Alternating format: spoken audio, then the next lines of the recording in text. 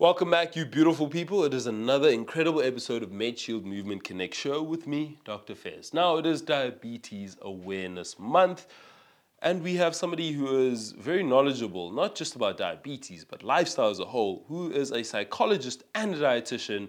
We have the one, the only, Bertus Kutzer. Get ready to know what you don't know about being body brilliant. This is the Medshield Movement Connect Show, where we connect the dots between fitness, health, wellness, nutrition, and of course you. Hosted by me, Dr. Fez Mkhize, and a special guest that we have every month, sharing knowledge, insights, and groundbreaking tips on how to get fitter, be stronger, and live healthier. Turn up the volume and listen close. Today you amplify. It's the Medshield Movement Connect Show. Let's go. Bert, thank you so much for sitting down with us. My pleasure to be here. It is a very interesting month because I feel like diabetes is kind of known at home, but also people have their own myths around it. Yeah. If you would tell someone kind of a basic term, type 1, type 2, what are the differences between them? Okay, first of all, like you said, there's two types of diabetes, type 1, type 2. 95% of all diabetes is generally type 2. Type 1 is what we call an autoimmune disease. That's your own immune system attacking your pancreas, your beta cells, and then that leads to not producing insulin, so you are now a type 1 diabetic. You are generally going to take insulin for the rest of your life. Yeah. Upside of a type 1, it's generally diagnosed at a young age. Anything from 12 to 24, 25, whereas type 2 is a lifestyle disease. That's us creating the disease by the lifestyle we lead. And that makes up for 95% of all diabetes cases. And generally most of the deaths due to diabetes is type 2, not type 1, because type 1s are very good at managing their diabetes. Because at a young age, as that's where the psychology comes a lot of times in. Type 1's young. The habits aren't that set in stone yet. So they still adapt, change, live better. At type 2, suddenly you're 40 years old, As a diagnosed. lifestyle thing? Now suddenly you have to change everything. It's hard. And you as a doctor, you see type 2 diabetics, they don't manage well in general. Adherence, naughtiness, they do. I love that you call it naughtiness because that is kind of it's the nicer way of putting it. And because you say it's a lifestyle thing, the way you've lived for many, many decades, Exactly. now I'm telling you the way you've lived is not the way you should continue living because it will send you down that path. And you know how hard it is to change a habit? Yeah. All our habits are ingrained, and the longer those habits are there, now we have to change. It's hard. Yeah. But like I said, with the naughtiness, even in rehab, sugar packets, they will purposefully steal sugar packets and put in their coffee and tea. Blood glucose off the charts. But you know what's going to happen. I mean, speaking of the sugar habits, and I love that you've given this overview because it kind of gets everybody at home into the mindset of lifestyle is important, not just because you might be slim and you might be able to take social media photos, but it has internal repercussions. Sugar is something I love to say is an addictive thing that almost gets overlooked because it's not vilified. It's not said to be something that's bad. It's like, oh, naughty, but it has long-term ramifications, even in the form of things like inflammation in the body. And that chronically happens over like the decades that you take it for. And when it comes to something like diabetes, that is associated with kind of your insulin and what goes on in your body. Exactly, those glucose spikes in the indexes. Sugar becomes your worst enemy. So when it comes to diabetes, and if I had to ask you as somebody who's worked with nutrition, what are some of the things you tell somebody when they come in? Actually, let's even take a step before that. What are some of the telltale signs that somebody might be having a potential type 2 issue when it comes to diabetes type 2? If they come into you? Where I want to take it first, let's first think, what is diabetes? Because again, before we can actually go, how do we help with it? What do we do with it? have to define what it. is diabetes? And the way I always look at it is, diabetes is a symptom of something else actually. We always think about diabetes, I have diabetes now I need to treat it. Yeah. But what actually got me to the point of having diabetes? We need to rather think of treating diabetes as actually treating the cause of diabetes. Diabetes is the symptom. Now, what is the cause? Insulin resistance. Because insulin resistance is what drives me to become a diabetic. A diabetic is just the symptom of the insulin resistance. So what is insulin resistance then? When blood glucose goes up, when we consume food, any form of carbohydrate, blood glucose is going to go up. Now that blood glucose needs to enter your muscle cells, and insulin is the key to that lock. Now insulin resistance, think of it this way. You come home today, long day at work, you put your key in the door, unlocks, you go in. Tomorrow you get there, nothing. It doesn't work. Now you have to put more force, more effort, the door unlocks. Next day, more effort. And over time, you're going to get to a point where it's just not going to open anymore. And that's the insulin. Your cells don't recognize the insulin anymore. Blood glucose keeps going up now. That's then what we call being a diabetic. Yeah. And if you think, actually, what is the difference between a diabetic and a non-diabetic? 5 grams of glucose. 5 grams. If you think what 5 grams looks like, that's a teaspoon of sugar. How sensitive we are to blood glucose. Then, what makes us insulin resistant? Because if we want to treat it, we first need to look what gets us to be insulin resistant. And there's actually not just food. We always think diabetes, it's food. No. Food is one. Sedentary lifestyle is one. And then stress management, sleep. That's also a massive one. All three of those things lead us to become insulin resistant. And the problem is we are insulin resistant at a young age for a lot of us. Then 10 years later, we suddenly become diagnosed. 20, 25-year-olds, they don't exercise at all. They're already insulin Standing at a desk, looking at a screen. Now, the problem with that, the more insulin insensitive I become, the more my blood glucose goes up. But usually we don't turn a lot of carbs, glucose, into fat. But now with this the insulin sensitivity going up, blood glucose going up also, we teach the body to deposit more fat now in the muscle cells. Now more muscle cells have fat in it, more insulin resistance again. To the point, as that keeps going on, now we start developing insulin resistance in the liver, which is very bad now, because now we also develop the ability to turn more glucose and fructose into fat in the liver. And then that also starts problematic in the liver, because now the liver starts releasing more glucose into the system. And the cycle gets worse and worse and worse. And that all starts with insulin resistance, not even diabetes. But we are so good at always worrying about, you know what, I'm a diabetic now. We should change the narrative around worrying about diabetes and rather worrying about, let's be proactive. Let's address insulin resistance.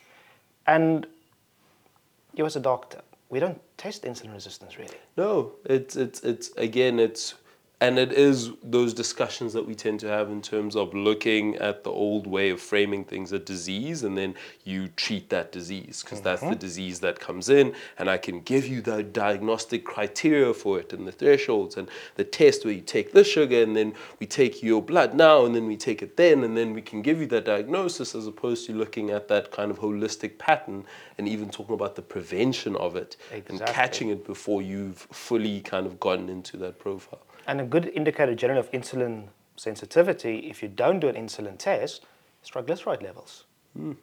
Because the higher your triglycerides level are, the higher your fats in your muscle cells will be, which will mean you are insulin insensitive. And that's putting you on the path to develop diabetes. But insulin resistance don't just lead to diabetes. It also leads to a whole host. Because I always say there's 4 horsemen of death. The first horseman, and they go in order now from the most deaths worldwide, cardiovascular diseases, number 1. Second, cancers. Third, metabolic diseases. And then the 4th horseman being neurodegenerative diseases. But insulin resistance increases your chance for all 4 of those. Diabetes is generally the one we develop first. It's very true. It's very true. And the thing is, which is why it's so important, and we're speaking about it when it comes to this month, the gravity of the situation is important so that it hits home. But also, I love the fact that you're going, there are points even before you are diabetic, because we'll talk about diabetes and managing it and the things that you can do.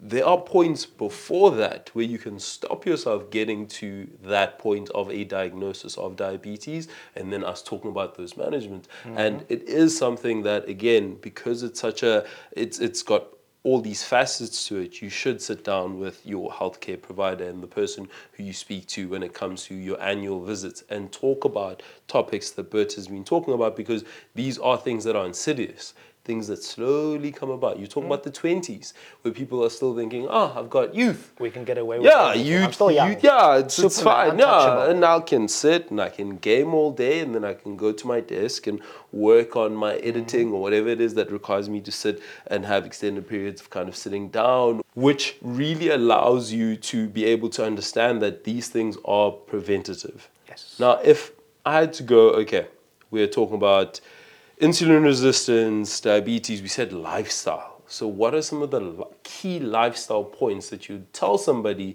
if they might be in that insulin resistant phase or have just been told that they have diabetes? And this can work, I know, type 1 or type 2, but predominantly type 2, because that's actually the thing that gets you there. Yes. So there's 4 levers to get better with all kinds of diabetes. Okay, yeah. The first lever being exercise. The second lever being nutrition, diet. Because everybody loves eating healthy all food. do. Hey, it's just so much fun. That's why KFC and McDonald's, all of them are everywhere. I mean, listen, I think it's healthy. If you look at it just right, there are health benefits there. Have you ever noticed how they're all outside a gym? Every gym you will find a KFC or McDonald's or something. Because they're trying to promote your protein intake. Because you earned it. Because, yeah, and chicken has all sorts of protein in it. So it was the second lever is nutrition, the third lever being sleep, and the fourth lever being stress management. Actually, there's a fifth one, that's medication. Because medication does play a role here. So let's touch on exercise. Why is exercise then important for diabetes and insulin sensitivity? When we exercise, we burn what? Glycogen. Yeah. And the more we can burn our glycogen from the muscles, we activate AMPK. And the moment we actually activate AMPK in our muscles, and it's activated by the depletion of muscles, you don't need insulin to get glucose that shuttled into the cells. yeah. And the more you do that, the more sensitive you do become to the insulin. So exercise is amazing to make us more sensitive to exercise again, Yeah. to insulin. Insulin, yeah. And usually it's the one thing we don't prioritize a lot, is exercise. Yeah. But that also ties in why stress is there. What do you do when you're stressed? You generally gym, exercise is the last thing you want to do. Yeah. What do you crave when you are stressed? You want the sugar with some of the fat, and it makes you feel good, and all of a sudden there's just nice feelings in your brain. You start feel very escaping with good. food. Yeah. So it's already exercise out of the door then.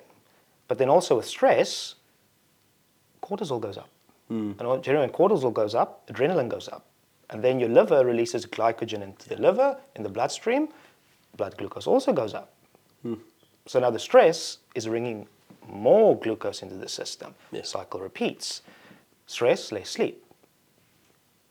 12 days to 2 weeks, or 5 hours of sleep per night. You're about 50% less effective at glucose disposal, even if you're a healthy person. Wow. And, 2 or 3 nights bad sleep, how's your mood? I mean, not chipper. How's I think your will everybody at control? home- Yeah, exactly. Long day Everything- at work, Mr. D delivery, pizza, Reward chips. yourself because it's been a long day. You know what? You only live once, and how long are you gonna live? Your mood is already here, and you know what? Live now. So eat the things that make you feel I'm good. tired, I'm not going to go to the gym. It's been a bad day. Sleep is terrible. Dig the hole deeper. Yeah. Now, when it comes to food part, which is usually also the hard one, if we think food, we eat to sustain ourselves. And when we have food, we generally have actually 4 macronutrients.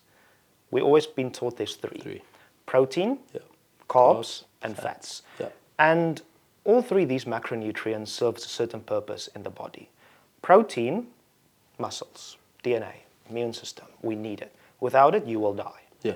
Fats, also certain purpose. A lot of hormone production, it's prerequisites for that. Brain health, inflammation, anti-inflammatory fatty acids, and also reserve energy. If I remove fat from your diet, you'll also die. Yeah. Carbs. What is the purpose for carbs then? Energy. Yeah. Its role is energy. If I remove it from your diet, you won't die. But it doesn't mean you're going to be happy. Exactly. The whole, take this analogy for instance, a car.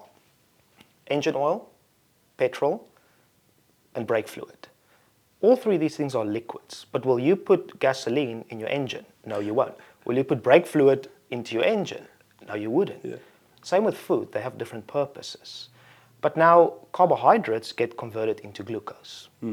And glucose goes up, insulin needs to go up also. We don't want these spikes. And what gives us these quick digestion spikes? Highly processed carb sources. So how do we slow that? When we have a carbohydrates, think of everything white bread, rice, potatoes, all the general white stuff we eat most likely, even putupap, maize meal. How do I slow down that breakdown so I don't have that roller coaster? Yeah. Okay, let's add protein to that. The moment I add protein to that, I slow down the digestion. Let's go a step further. What if I add a healthy fat to that now? Now I slow it down even more. Now that roller coaster peak becomes lower. But now let's add more fiber to it. Now I slow it down even more. Now you have a steady release of glucose into the system and a slow drop. But let's say breakfast, bowl of cornflakes, 2 to 3 spoons of sugar, some milk. Very high processed carbs, very low protein, and more sugar. You have that bowl up, but what's that saying? What goes up? Must come down. By 10 o'clock, there's a bowl of muffins or a box of donuts on that table. You're feeling low, your energy's feeling down. You will have it. You need to. We know that 10 o'clock munchies in the office. Yeah. Whatever's laying around, you will eat it because the moment that spike happens, it also drops. Ghrelin hormone gets released now, which is a hunger hormone. And more ghrelin we have, the more we want to eat anything we will find. So we need to think, how do we stop those spikes happening? Is combining protein, carbs, fat, and fiber. But most of us don't generally combine these things. It's always highly carb-rich foods. And I think that's also some of the mindset that we've had, even growing up. Breakfast is the most important meal of the day. But the cereals that we eat are so enriched with sugar, processed sugar, that does make you feel great and you are ready for the day, but that spike 3 hours later, exactly, and you're just like, what's happening to my productivity? I was working at an optimal level in my mind, and then all of a sudden I can barely look at my screen or think of anything. And you want a quick fix, exactly, more sugary things. You crave those sugary, highly processed foods. So that roller coaster that we ride, up and down, up and down. Every time we have that massive spike, you need a massive spike of insulin also. And then these high level of insulin eventually also lead to insulin resistance because we're constantly riding this roller coaster over and over. Yeah. But if you've got that balanced meal that goes up, your body will still release insulin, but it doesn't need such a high dose of it. And the body is amazing at adapting to dosages of things. Like insulin, the more you have to have it, the more you get used to it, so you need more and more and more. Yeah. Caffeine, same thing. Alcohol, a lot of people, the same thing. Yeah. And that's actually where that fourth macronutrient came in. That's alcohol. Alcohol for South Africans is a macronutrient. So why do I bring up these 4 macronutrients? Food is energy. That's what food is. And we calculate energy, kilojoules and calories. 2 different methods, but they do the same thing in the end. Yeah. Now, 1 gram of protein is 4 calories. 1 gram of carbohydrates is 4 calories, or 16 kilojoules. Divide by 4 or times 4. And then fat is 9 calories per gram. That's a massive jump. Yeah. Alcohol is 7. For 1 gram of alcohol, it's 7 calories. Wow. It's the second highest energy dense molecule we can have. Irrelevant of it's wine, beer, it doesn't matter what it is. That's very enlightening because fat is always, I mean, you call it the gold standard, but it's the one where you know that's going to be high in calories. It's like you try, people will be like, if you're going to manage your calories, if you're going to be competing in bodybuilding, whatever it may be, understand that fat is where you're going to get a big bang for the buck. Exactly. And why do I say these energy things matter? Because in the end, energy balance matters. Yeah. If you In, consume more energy yeah. than your body needs, what are you going to do? Store it as fat. Our body can't destroy energy. We store it. So think of it this way. If your expenses is 2,000 Rand a day, and I give you 2,500 Rand today, at the end of the day, are you going to take that 500 Rand and put it in a dustbin? I mean, if I was a better person, I feel like I would give it to someone. But no. But most of us won't just throw it away. Yeah. The body does the same with energy. It will store it. Now, the more energy I come in, the more it stores it, it creates more fat in the body. The more fat I have in the body, insulin resistance gets worse and worse and worse. Now diabetes come. So diabetes isn't just about bad food, it's also about the energy toxicity, the amount of energy I'm constantly consuming. And for a lot of South Africans, alcohol is one of those big buckets. And it is a talking point where I feel like I've sat with many patients and we've had these discussions around the fact that why do you find that it's okay to drink so much? And they'll tell you, oh, but like it's our culture and this is what we do. And it's part of joy and when you're celebrating or you're in recreational spaces, it's just an element that just adds that lightness and that freeness as opposed to the stress from work and the weekday. Makes us escape. Yeah, exactly. But now protein gives us something. Fat gives us something. Carbs even give us something. Energy. Yeah. What does alcohol give us? Just energy. Nothing else. It's literally, to the extent, alcohol's is more empty calories than sugar. Well, Because that's all that alcohol is. That's actually true. But then we drank more. How do we feel the next day? You get the golden prize of a headache and dryness and just a general irritability. And then what do you eat? Ah, yes, of course. We know that McDonald's after a long night Those at one fatty molecules feel very good. That cycle repeats itself.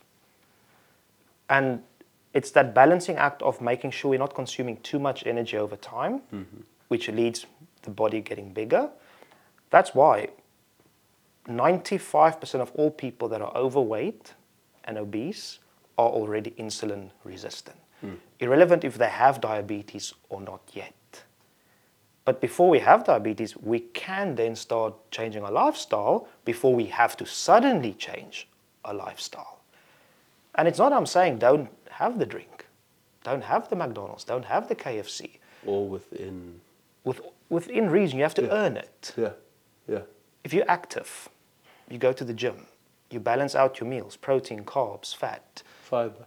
Every now and then, why not indulge? You know what's also interesting, Bert, is that you come from, you are a psychologist and a dietitian. Those two parts, for me, are very riveting because then I also go, what have you found when it comes to correlation around trying to help somebody who might be insulin resistant, might be diabetic, and trying to get them to change their lifestyle because their lifestyle is also a reflection of mentally what they might associate as normal or right because of their background and how you might then have to manage them having to incorporate these tools that you've been speaking about. Let's break it down why psychology matters actually there. Yeah. Because let's take food. And just to break it a bit back, why I went this way, I work in psychiatric hospitals, rehabs. Okay. So usually people who come to rehabs, life's hard.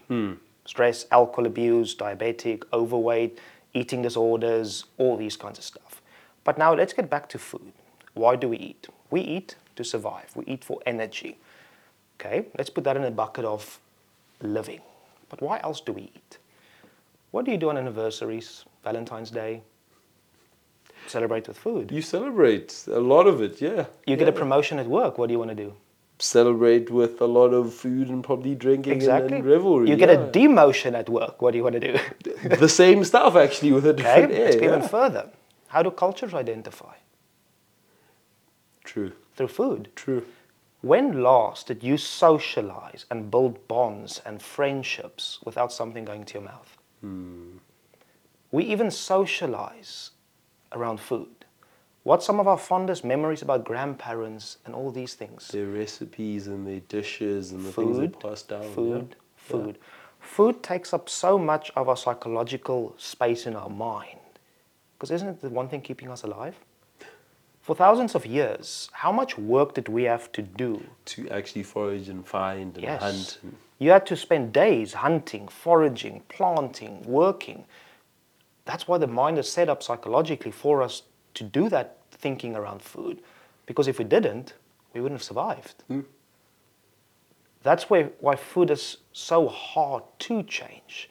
But that's also where the psychology comes in of how do habits actually work? What is a habit? How do we change a habit? Because if you take your brain, it weighs about 2 to 3% of your body weight. How much energy does your brain take? a lot. 25 to 30% of all energy needs is just for this little thing between our head. Throughout history, if you take evolution, that's a very dangerous mechanism to have. Because if you never knew where food will be, you might die. So the brain had to define the method to not have to use so much energy. And that's a bit of habits. 80% of what you do every day, you don't think about. It just happens. 20% is thinking. Think of it this way. You're at work and you were having a very mental hard day. You were typing numbers, you were doing work. How do you feel when you get home? Exhausted. Just exhausted, depleted, drained. done, yeah. You didn't exercise, did you? No, but you still feel the same. So what the brain does, let's take the instance of a braai. Everyone knows braaiing, and usually when somebody braais, what do they also do? Have a beer. Yep. Now, every time I have a braai, you've got neurons in your brain that lights up. That's that pathway, yeah. The braai, Lay the down, lighting the lay fire, I down, see lay it, down, and then I have a beer. Braai, beer. Braai, beer. Then what happens? Neurons that fire together fuse together. The moment I have a braai, I'm going to want a beer. Yep. Hands down. Why? Because you taught your brain that's what it has to do. Yeah. You driving to work. Do you think turn left, turn right? Where do I go straight? It's just all It just does. intuitive. Oh yeah, this is what I'm going to do. But why? Because those neurons all fuse together. Yeah. You're in a new city looking for an address. You will turn down the radio to see where you have to turn left. Exactly. Well, I've done. That's thinking. At home, you know where the light switches is and all. It's true. But it goes with food the same. If I go home every day, 5 o'clock, I have the same food. Your brain's going to want to do that. If every time I have an argument with my wife or my spouse or my friends and I have a drink and I eat KFC, the more I do that, every argument associated with those. Exactly, yes, you're going to have those stress. cravings. You're going to want it. It's like the bell and those dogs that used to salivate when the food was going to Yeah, Pavlova's dogs. Exactly. Exactly, yeah. But that's where if we want to change these habits, if we want to change diabetes, we want to live healthier, it's not about changing everything, 100 things in a week. We first need to come to realize what needs to change. What are the habits that got me here? And what are the triggers of those habits? What I mean with a trigger, I'm going to use the braai as example. I like the braai because every South African knows a braai, a shishanyama. Yeah, everyone does you it. made it very relatable. Am I saying you have to stop braaiing now? No. It's starting to build their awareness. Well, the braai is the trigger for these cravings. Does that mean if I'm going to braai, I'm not going to have the craving? No, you are going to have the craving. But that's the beauty. Now we know, okay, this is the reason why you're doing this. But the thing is, we can't stop any habit. Habits will never be stopped. You need to replace it. With something. You want to stop eating sugar. You want to stop drinking. You want to stop McDonald's eating. No, you can't stop it. It's not negative. You need to replace it. If you think your whole life, you stopped reading books. No, you didn't. You replaced it with something else. You stopped going to the gym. No, you didn't stop going to the gym. You replaced it with something else. But we first need to look, what do I need to replace? And then we take it one habit at a time. You know what? On those levers I mentioned, you haven't been going to the gym at all. And you maybe find that it's an easier start point than a whole new diet. Let's put a goal there, 3 times a week, 20 minutes. Not 7 times this week for 1 hour. You are going to fail. This week, 3 times, 20 minutes. Tick those boxes. 3 weeks later, if you've done that consecutively, what about a bit more now? Stack and a it. bit more now. You stack, yeah. Let's say diet. Protein, carbs, fat, fiber. What if for 2 weeks we just focus on making sure every meal had protein? That's all. I'm not going to change anything. I'm not saying cut sugar out. For 2 weeks, let's just make sure lean proteins with every meal. And then, you know what? You've been doing well with the whole protein thing. 2 weeks, good. Okay, what about now we start focusing on adding fiber? And what is that? Your fruits and vegetables. You know what? 2 weeks, you're doing good at that. Let's now start focusing on the right fats. 2-3 weeks later, you know what? Now let's worry about meal timing, meal sequencing, and all these things. But we generally go the opposite. Suddenly, I'm diagnosed with diabetes. Everything must change. Everything must go. Yeah. And I did say that fifth lever was medication. That's where medication for diabetes is very important. As a holding measure. Yes. The medication isn't an excuse to keep living the lifestyle you're living. The medication's there to help you to do transitionally those changes over time. Exactly. So you don't have to use the medication. Full dosage can come lower. But most of us, everything changes. 6 weeks later, we crash and burn, and we just increase our medication. Yeah. What's that going to do to your diabetes? Nothing. Yeah. But very because we never take it one step, we want instant gratification. We want to fix everything. The brain doesn't work like that because those neurons that fire together, you need to create a new Path. habit over them. Replace. Now, an example. Every time I braai, I have a beer. Okay, let's say you don't want to drink that beer and you want to stop.